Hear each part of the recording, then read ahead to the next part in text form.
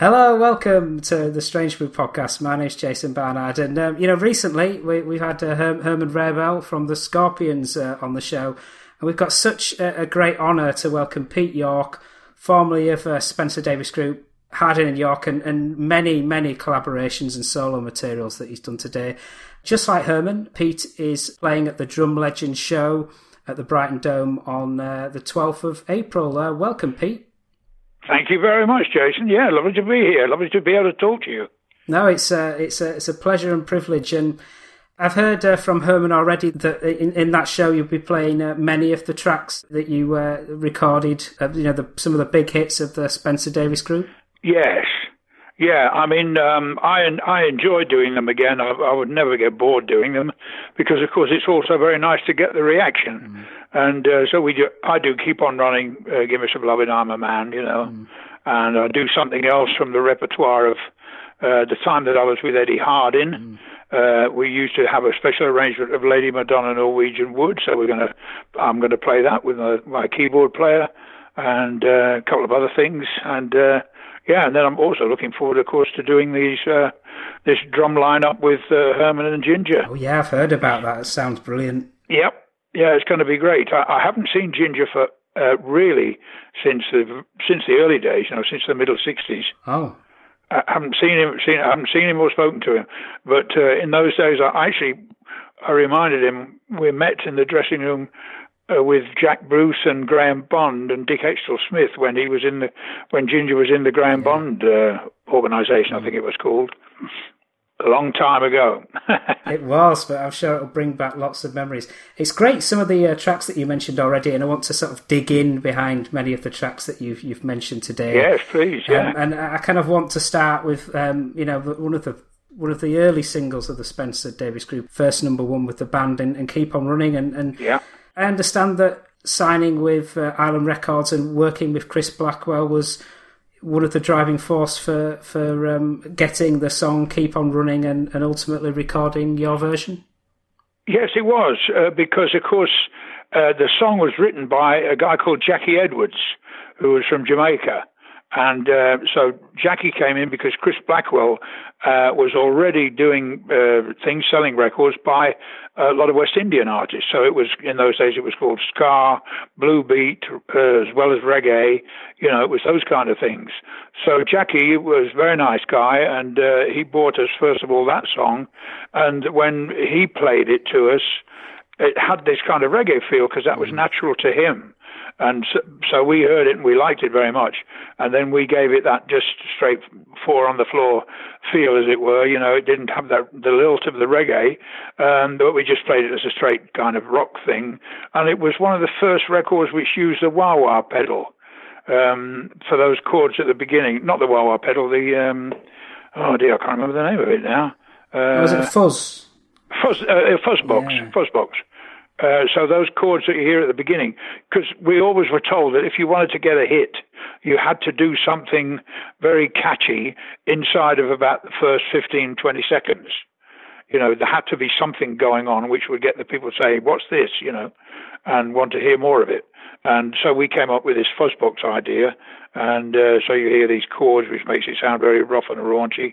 And it was, as you say, went to number one, which was great. We were very lucky in that we were on tour with the Rolling Stones just before that, where we were the support act, or one of the support acts. We were the act that went on just before the Stones, so we were second on the bill, in effect. And so we played that Keep On Running every night to this huge number of people. And by the end of the tour, practically, it was number one. Wow. I've heard that Jimmy Cliff was in the studio at the time when you were recording Keep On Running. Yes, I think I remember him being there, yeah. Yeah, Jimmy was a pal of ours, and there was a guy called Owen Gray, I forget all the names now, of Blackwell's artists, And of course, a dear girl who was inadvertently responsible for us coming to the ears of Chris Blackwell was Millie.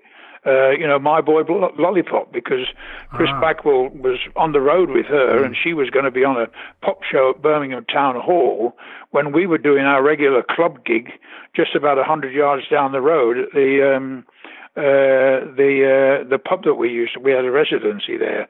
in Birmingham on Hill Street, I remember. And so Blackwell came down to hear us, and immediately he heard that magical voice of Steve's, for one thing. He thought, I could do something with these guys. And for the next number one hit single with Spencer Davis Group, again, another Jackie Edwards, Somebody Help Me? Yeah, another Jackie, Somebody Help Me. Yeah, which also, if anybody cares to try it, if you put a reggae rhythm section in behind that, it also still works. And then came one more, actually, after that, which Jackie wrote, called When I Come Home. Oh, yeah. The same thing with that. So, in other words, those songs, they had a kind of a style to them, and that came out of the fact they were written by the same guy, and he happened to, have this West Indian feel in his music. But you and the band, they've got that real sort of driving feel, which must be, Well, to be very honest, although being a jazz fan and a jazz player gave me a bit of grief in the rock world, funnily enough, later on. But I firmly believe that those of us who came out, who'd been playing some jazz before, who certainly liked it, and then were in rock groups, we did give the rhythm sections a bit of a different feeling, than to the guys who had just come in by playing rock. So I'm not saying we played jazzy when we played that music, but we still kind of made it swing a bit, and it certainly drove, because my jazz training was all about making the thing move, making it move along a bit and sound as if it was almost pushed, So I think that's right. I think my friend Ian Pace from the Deep Purple was also a big jazz fan, knew all about it, and I think he had that feel as well. There was several of us.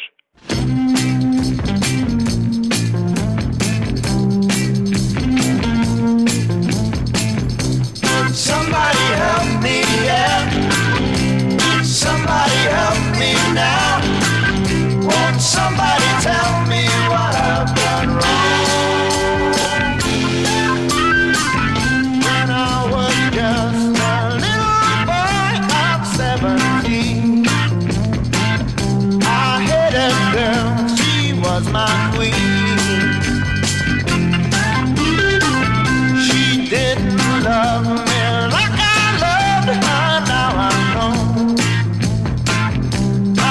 So lonesome on my own. Somebody help me, yeah. Somebody help me now.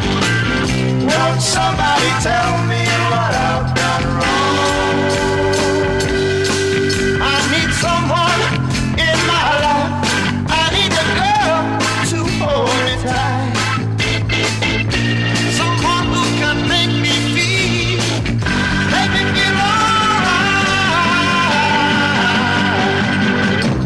somebody help me, yeah. Somebody help me now. Won't somebody tell me what I've done wrong? Somebody help me, yeah. Oh, yeah. Somebody help me now, my baby. Somebody help me, yeah. Right now, won't you? Somebody help me now. Somebody help me. Somebody help me. The band switched that formula away from Jackie Edwards, albeit still keeping that driving sound with Gimme Some Loving. I've read that was more of a band effort, but your name isn't down on the credits. Well, is that a bit controversial? That's a very moot point. When it first came out, I think it was down as Steve alone, and maybe Jimmy. I don't know whether Jimmy Miller had a credit right at the beginning. He was the producer, and then Muff and Steve managed to get themselves on it later and get a percentage, which probably annoyed Steve. But I wasn't around at the time. We'd all split up and gone our separate ways, and so I wasn't conscious of them doing that. So I didn't make any effort to try to get involved. I thought they might have actually cut me in for something, but they never did. And of course, that was the biggest earning thing we ever had. Was that a sort of a jam with that the band did that worked up? Well, it was made up of bits that had been heard by various members of the band, and then the words were written for that song. That's all fairly simple. as I say, I believe now even that it should have been a group effort. You know, I felt very miffed about having been left off that. Yeah. Yeah, because there's a track on the Autumn '66 album which the whole band were credited to, High Time Baby, which has a sort of similar feel as Give Me Some Lovin'. It does, and that really was it. That really pretty much was a jam. You know, there was a lot of things we did. The B-side of Give Me Some Lovin', which I think I do have a credit on, is called Stevie's Blues. And that was on the B-side of the single, and that's really, really just a jam. That was a case of, or was it Blues in F? I think it was called Blues in F, and that's exactly what it was. It was just a straight 12-bar blues in the key of F. And, you know, they'd set the machines rolling, and it was virtually just Steve and Muff and I playing on that. I don't think Spencer was even on it. And that's how that went, you know. So that was very easy, yeah. So, but I think we all got credited, but unfortunately, they tell you that the B-sides make as much as the A-sides, but they certainly don't. I can tell you that from experience.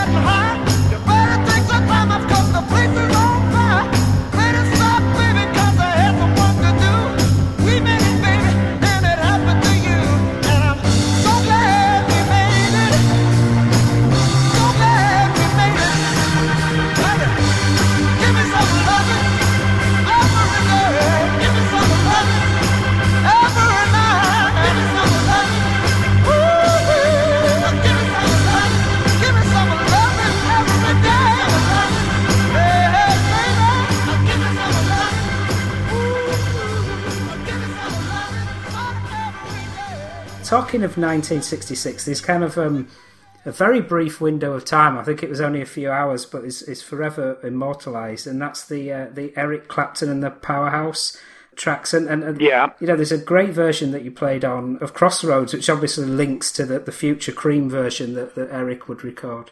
Yes, I like that. I like the way we played that. I wasn't given any instructions as to how to play it.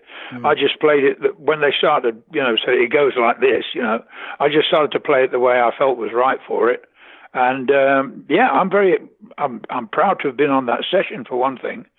Met Eric a couple of times over the years later, I said to him, obviously joking, I said, how about reforming the Powerhouse, Eric? You know, and he just laughed, you know. But he said he'd enjoyed that session a lot, so that was nice. And it was some band, you know, as well as Stevie. I've heard that Paul Jones, Jack Bruce, as well as yourself were playing. Yes, that's right. And there was a guy on it whose name was Ben Palmer, I think. Ah. And I believe he was a friend of Jack's, but playing piano. Wow. Because Stevie was, I think Stevie was up on the guitar as well with Eric, Yeah. as far as I can remember. And as you say, Paul Jones was on it. Yeah, it was lovely. Yeah. We did about 3 or 5 tracks, I think. Yeah. Perhaps 5. And it was put out on a compilation album with the Paul Butterfield Blues Band and various other people on the Elektra label. It was nice, yeah. It's good. As I say, I'm glad to have been on that. I'm proud to have been on that. I've been on a lot of albums by different people over the years. I suppose more than 200 productions I've been on in the 55 years I've been at it. You know, yeah, so that was good fun, yeah. And of course, it's very nice to be able to say, I played with Eric Clapton. People, you know, hang on to those things. I've played with a lot of good people, but unfortunately, sadly, in the world as we are today, they're not that known, but they're tremendous players, you know what I mean? Because that's often the case, that people are not that well known, but they're also at the same time terrific players.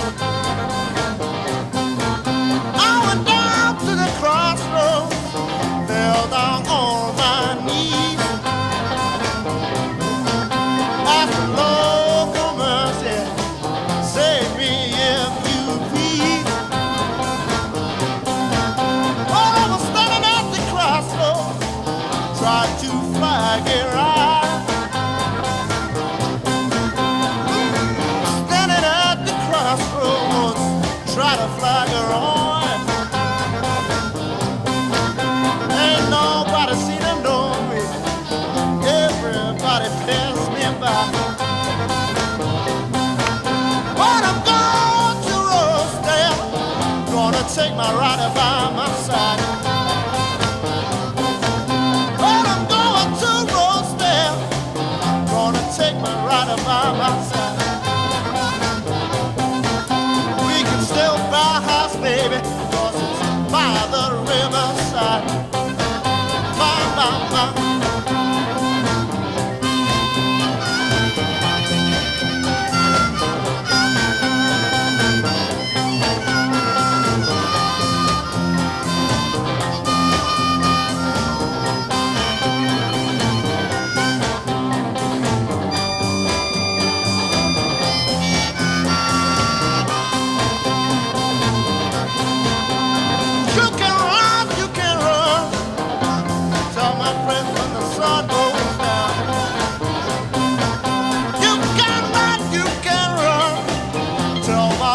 Before the sun goes down. Well, I'm standing at the crossroads. I believe I'm sinking low. I also want to kind of mention, I think you're playing this live at the Drum Legends show, and that's I'm a Man, which is one of the sort of later Spencer Davis That's right. hits, and also a big hit in the US as well. Yes, it was. Yes, it did very well. And of course, the cover version by Chicago, which were a bigger band than we were, and they made a very long version of it with lots of percussion and their brass section and everything. That was also very good. Yeah. So I'm a Man was a good number. I still, when I play on, in more sort of rocky settings, as it were, today, I had just been on the road with a very good R&B thing that we've put together with all the old friends in it.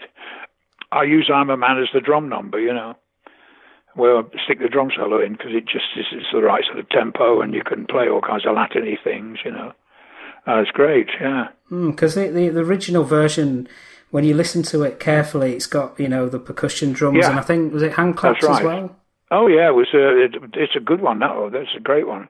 I'm a Man. That's got shades of, this happened a lot in, back in the day, and it probably still does, where people would hear something and then, let's say, borrow the chords or some little rhythmic idea or some little riff. You know, Give Me Some Lovin' has got a riff in it, which everybody knows. They boom, boom, boom, boom, boom, boom, that one, you know. And that we had heard, or those of us who purported to have written it, we heard on an American single, you know, by an obscure American R&B artist. Because what we thought that we were playing at the time was R&B, rhythm and blues. Now, what they call R&B today is another matter. It's all changed, you know. We, of course, from our generation, we think we knew what R&B was all about. It was actually the real roots of rock and roll. It was the black roots of rock and roll, you know. But unfortunately, it's got pirated and is used to describe all sorts of things today, including this rapper, I think he is, who's got just been arrested in Chicago.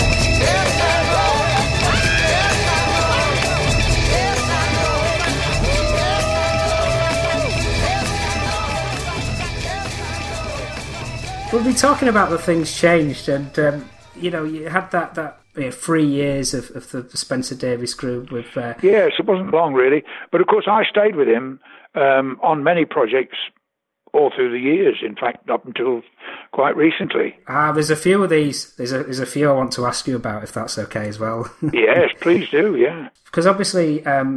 Stevie left to form Traffic, and Muff went into sort of the more A&R side. I mean, I guess it was a mixed blessing, but the big blessing obviously was Eddie Harding joining the band. Yes, it was.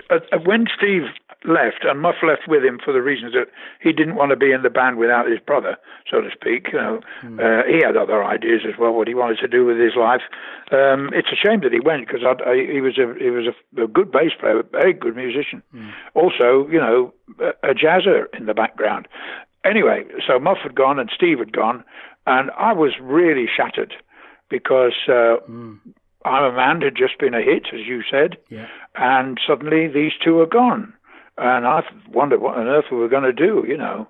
I knew we could continue because the name was there. It was Spencer Davis Group was an established name. Yeah. But, you know, after what we'd done with Steve, it was going to have to be really good. That was a big question. We held auditions, and a lot of people turned up. Some good people turned up, including, if you can believe this, Elton John. Oh, gosh. Before he was Elton John, and he turned up with Bernie Taupin. They were writing songs together, and I think it was because they were actually trying to push their songs more than anything else. Elton wasn't particularly suitable for a band like ours. We felt maybe a strange thing to, but we actually wanted to play black R&B. That's what we wanted. We wanted to keep that, you know, try to get as close to that black feel as we could. Yeah. That's what we loved, and that's where we wanted to go. Whereas, of course, as we know, Elton was perfectly capable of writing songs for himself in his own style, you know. So there was that. But then we found Eddie Hardin and a guy called Phil Sawyer, who I still keep in touch with now. Eddie Hardin's unfortunately gone, as you know. He died just 3 years or so ago. But I had some very creative times with Eddie as Hardin and York, because Hardin and York, a duo, there were not very few duos around, maybe only 2 other duos that I know of functioning in the world and doing well. And we did very well, thanks to the German public. I mean, I'm speaking to you now from Munich in South Germany, and the German public's been very faithful to us over the years. You know, if they like you, they stick with you, and the fans are there. And they've stuck with me for over 50 years, which is great. There's a couple of Hardin and York tracks that I want to kind of mention shortly. Before we get there, there's a final Spencer Davis Group single from that Eddie Hardin period that I do like, and I'd be interested to see if it's kind of... You mentioned that you were kind of at the time still looking at that R&B side, but there were some sort of tracks that had the more sort of progressive psychedelic sound, tracks like Time Seller. They were, exactly. Yeah, psychedelia was really getting through then. I remember playing many concerts where the kids were prior to that, they'd been getting stoned on joints and stuff, and then came the point where acid hit the scene, and then the kids were being brought back because they were having bad acid trips, and they were laying them out in the dressing rooms at the back of the stage while they recovered. You know, that sort of thing was going on. That was happening all around me. I never was very interested in that. I've never been one for, really getting much out of control, I have to say. But it was an interesting time. But as you say, we did our kind of psychedelic records, and I think they worked well. It was interesting. Yeah, which is the track that you liked? Time Seller, because the percussion on that as well is quite innovative. Yeah, that's right. Yeah. And the strings. Yeah. Bit of an ELO, pre-ELO feel on that one, actually. That's right. Yeah. Yeah, good point. Yeah, it was, yeah. Yeah, Time Seller, yeah, excellent, yeah. I remember we did a promotional film for it, to put out on TV, where there were all these kind of melting clock faces, like kind of Salvador Dali, and different things to do with time and clock faces and, TikTok and everything.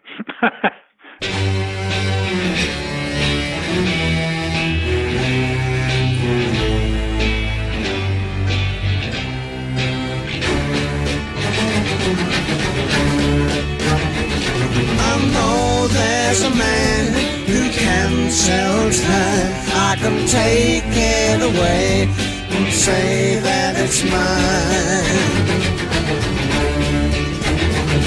He smiles from a distance and lives in a tree, holding out a welcome hand just for you and me. Money is chocolate wrapped in a silver cloud. Everybody work, but no one is around. There's no tomorrow, only today. When it brings lemonade. So come with me and meet a man whose job it is, it's selling all this time. Before he spreads his wings and takes to flying round the sky. People are shadows trapped in a golden well, and only children's eyes can break the spell. They live in a land where the clocks grow on trees, and words sound just like a cool summer breeze. I know that this man who does sell time is someone who's lying deep in my mind. So sad to think that there is such a man, and when you're alone you can join me in his hand. Come with me, I need a man whose job it is, it's standing all this time. Before he spreads his wings and takes to flying round the sky.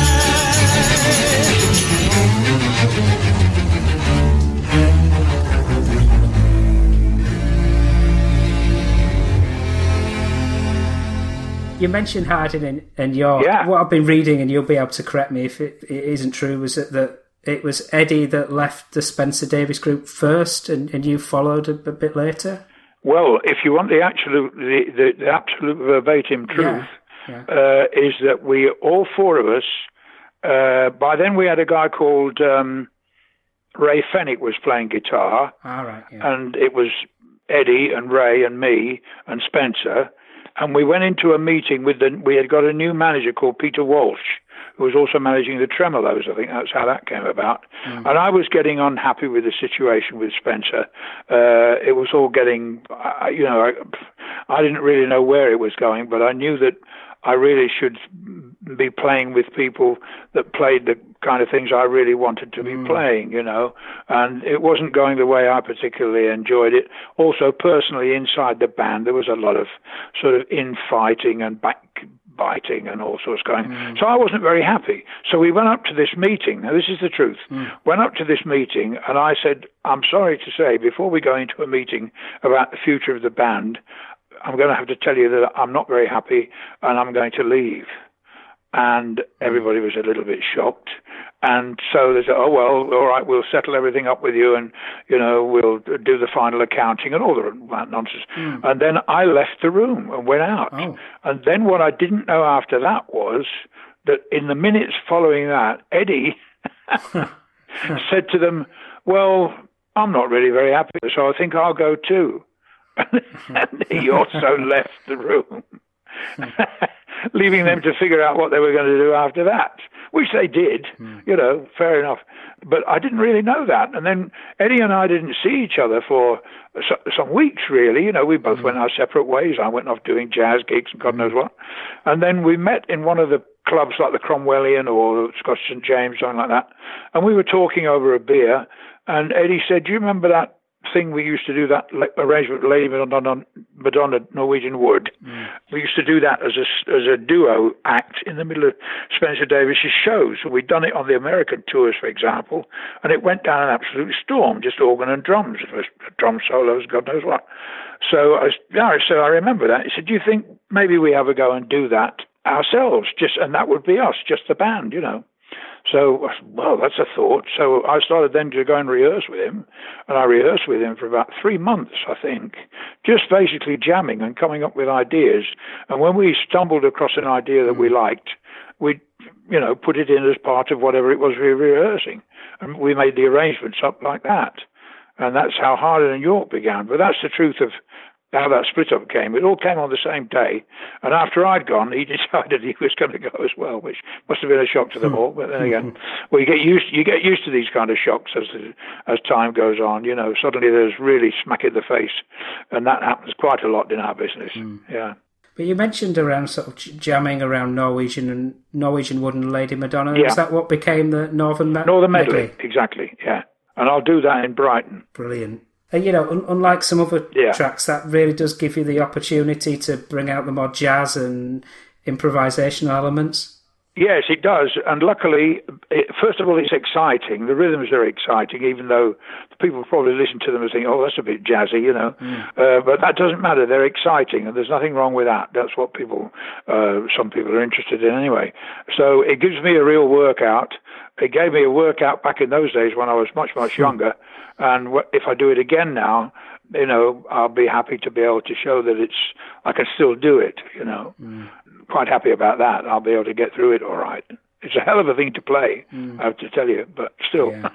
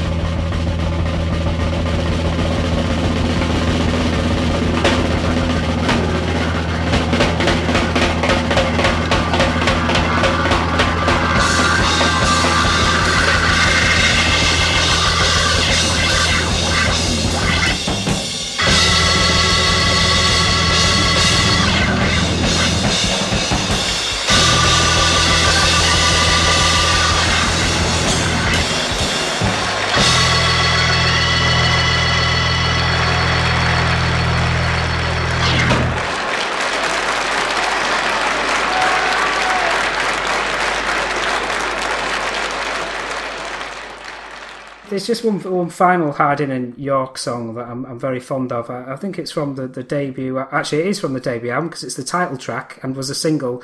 Tomorrow, Today, and again. Yes. You mentioned about the success in Germany. You know, you became big stars over in Germany. Yes.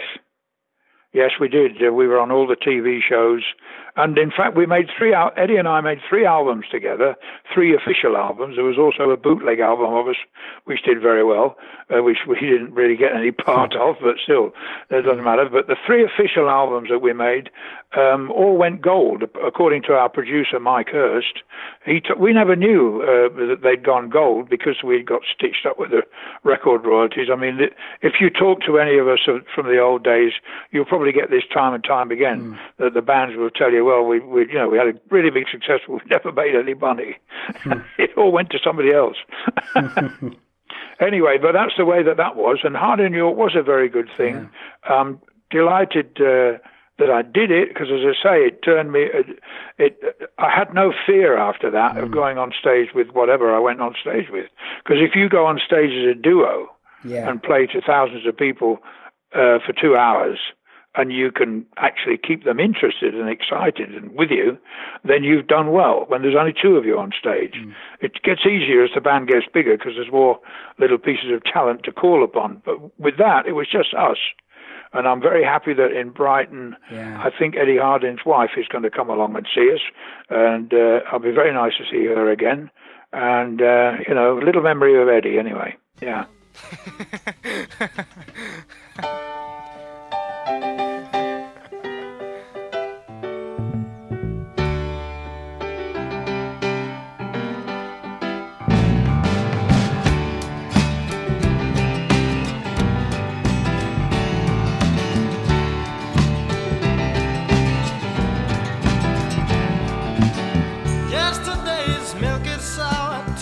Sugar is sweet. Tomorrow's light is as dark as hell. I better take it while I'm still on my feet. The Holy Ghost tomorrow's standing. She's knocking on my front door, and I can't seem to make it out if it's for me anymore. Hey, turn around, take a look at yourself. You can't see tomorrow today. Hey, turn around, take a look at yourself. You wanna get it, but you don't wanna pay.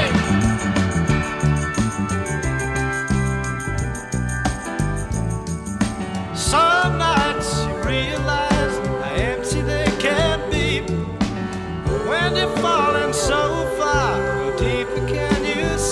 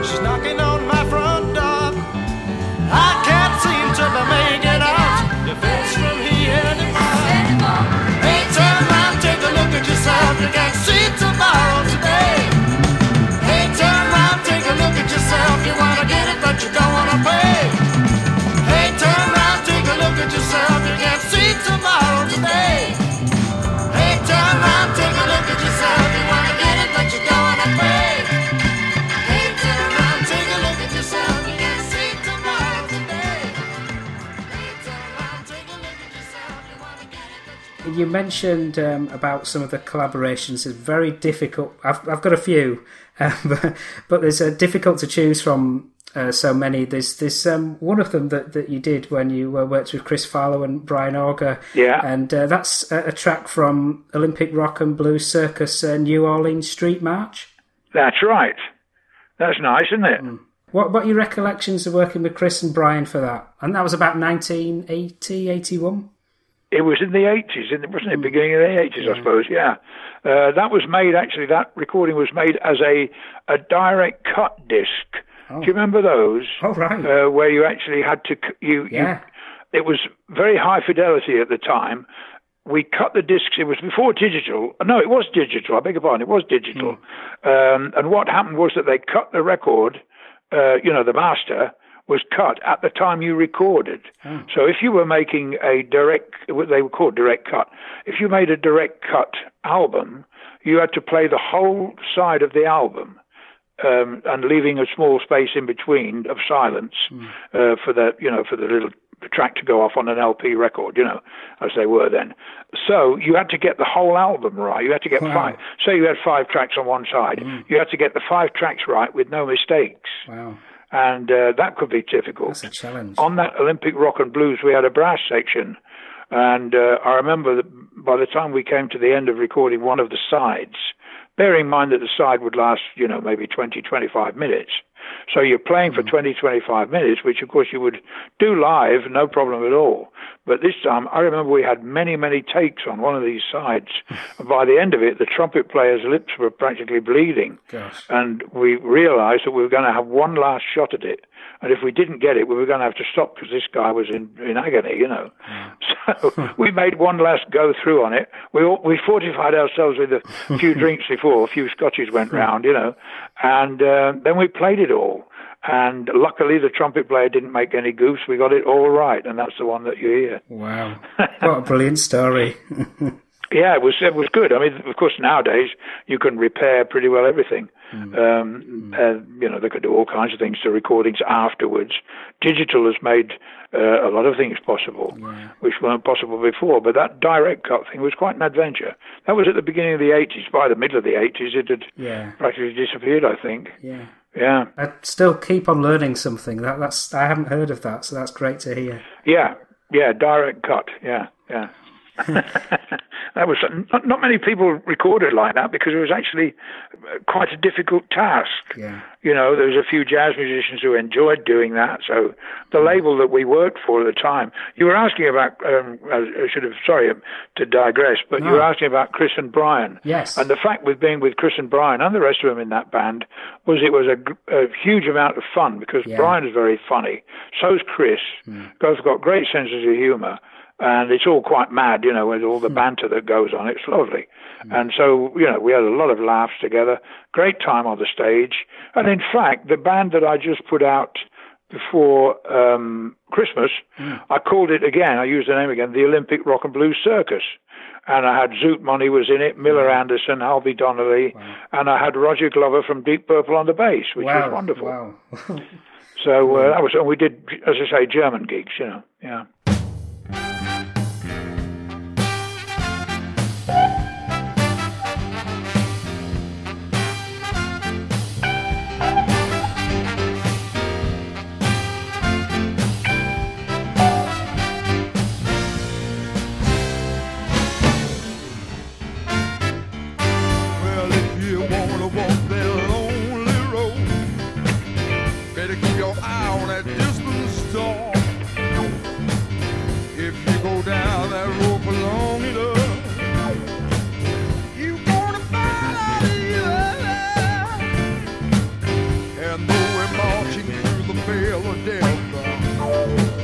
Brother, sister, mother, fear no ill.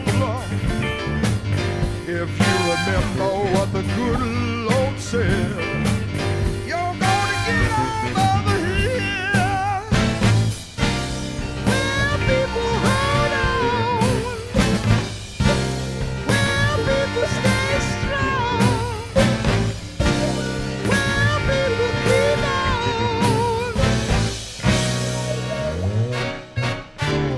To the end of the road.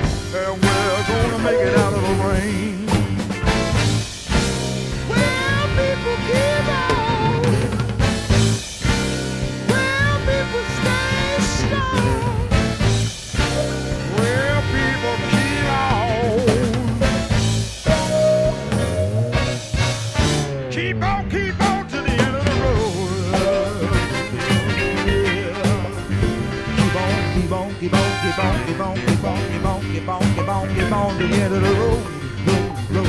Keep on rolling up to the end of the road. Keep on rolling. Keep on rolling.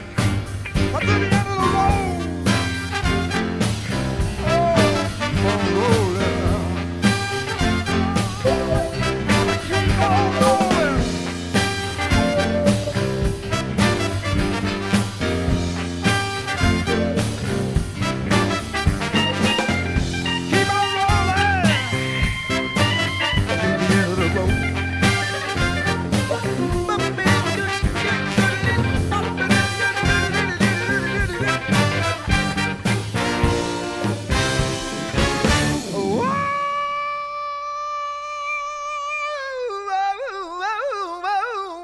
We gotta keep right on to the mother end of the road.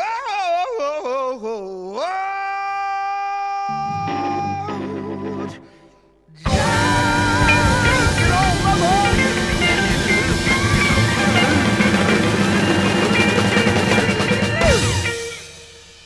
Now, you mentioned about that you sporadically did link up with Spencer Davis again, the Spencer Davis Group. Yes. But there's a track that is very, very, there's a massive favourite for children of the 1970s.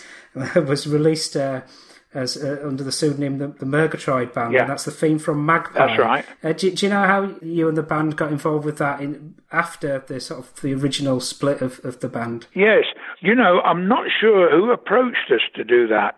There must have been some contact, maybe through a music publisher, for us to do that. And so we went along and we, went into the recording studio, recorded it. And I think we appeared on Magpie on one episode playing it live. Because I remember meeting Susan Stranks and who was the guy who was on it? I can't remember the presenter. Magpie. Anyway, they were all very nice people. It was lovely.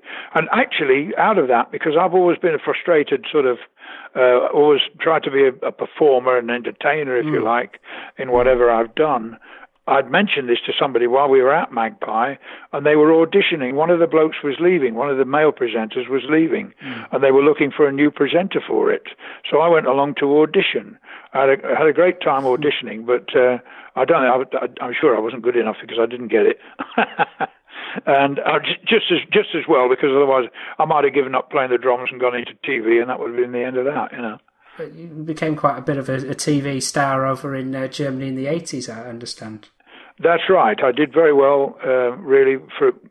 I did, I think 100 big TV shows while I was in that fairly short period of time, because I met a TV director in Germany, and I talked about my aspirations and the things I liked, but including comedy. You see, I've always loved comedy, and I thought at one point when I left Spencer Davis, before we started the Harder Than York thing, I had a friend who worked at ITV, and he said, they're looking for comedy writers.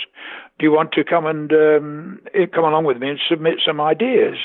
So we did, and they invited us along to a script conference, and we went into this conference, and Frank Muir was the head of TV comedy there, Light Entertainment, and he was the head of the table. But round the table, there were sitting people like John Cleese, Michael Palin, Terry Jones, all these guys, before they were Monty Python, before that Python stuff really took off, They were writing for TV comedy shows up there, like Do Not Adjust Your Sets, and some shows like that. And me and my friend put a few ideas in. We sold a couple of ideas, but we never took it that far.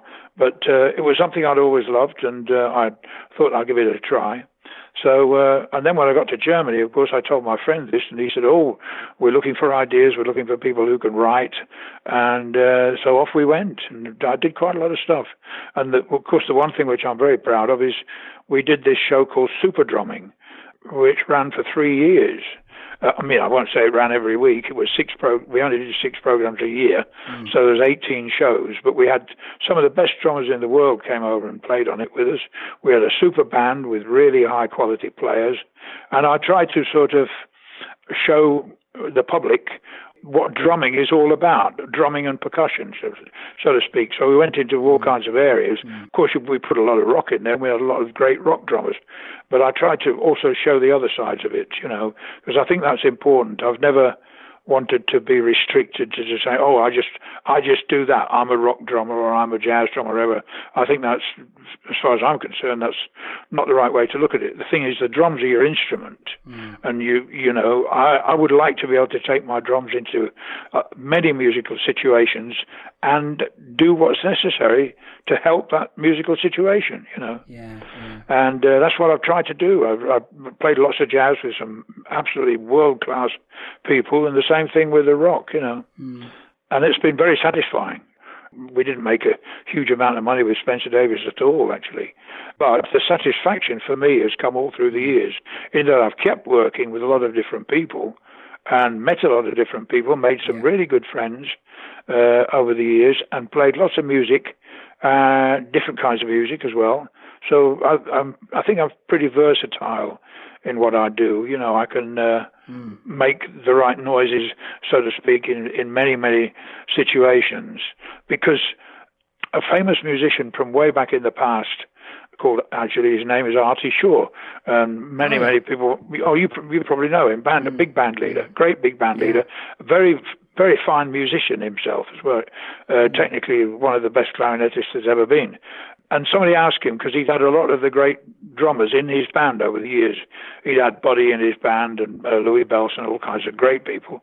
And somebody asked him and said, what is the job of a drummer in the band? What do you look for? And he said, well, two things. I thought, only two things? That's interesting. I wonder what they're going to be. And he said, well, two things. He's got to keep good time and help. You know, and in that one word, he's actually saying it all. Because the drummer mustn't get in the way, for one thing. You know, he mustn't disturb everybody else. He's got to help. You know, he's got to move things along. He's got to give cues and signals. And above all, help the band and help the instrumentalists to do a better job, in fact. And that's it. That's the end of the story, you know, which is wonderful. Says it all.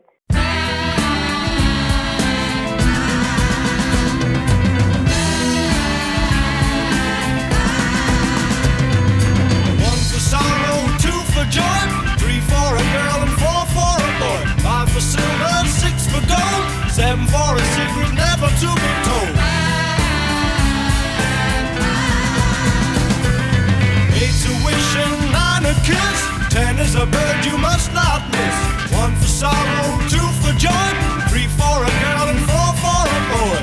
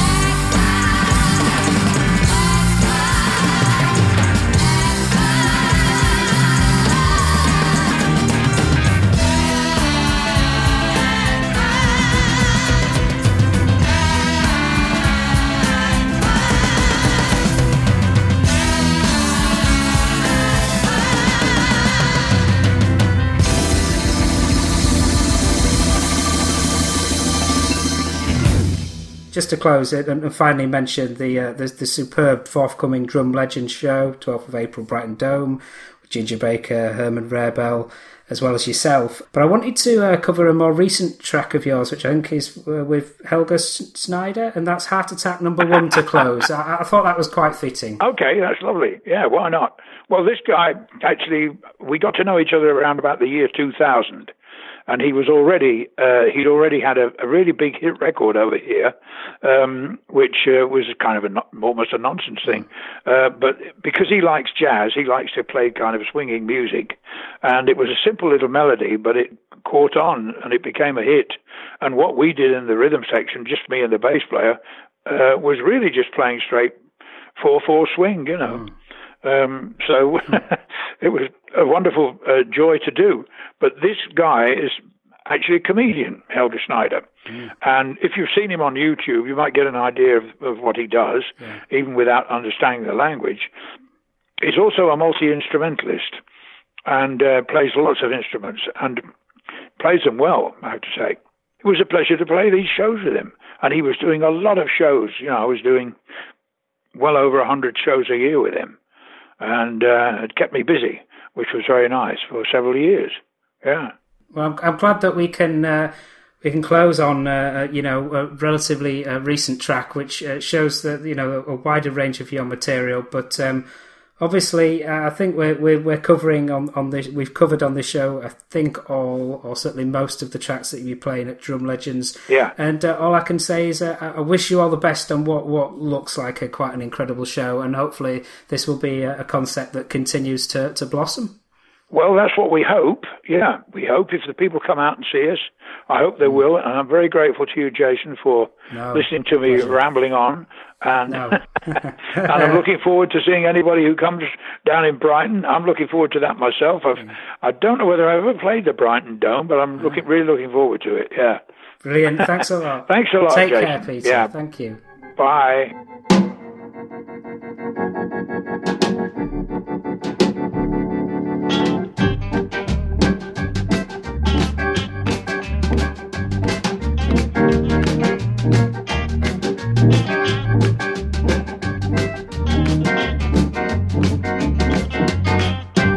Heart attack number 1.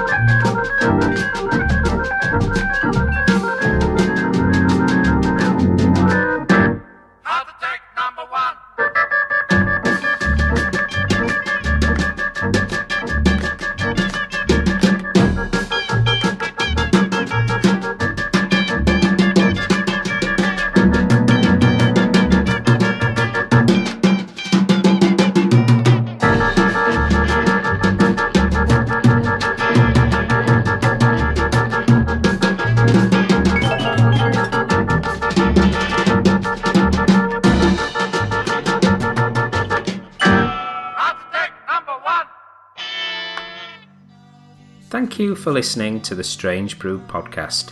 If you do like the show, please consider a small donation to help keep the show archive online. It's been almost 10 years since I started the podcast, and hosting fees are increasing over time. All your support keeps the show running and helps me get amazing guests. To support me, just go to thestrangebrew.co.uk where you'll see a donate button on the homepage. Thank you very much. Plus, any reviews on your podcast services help to spread the word too. Thank you.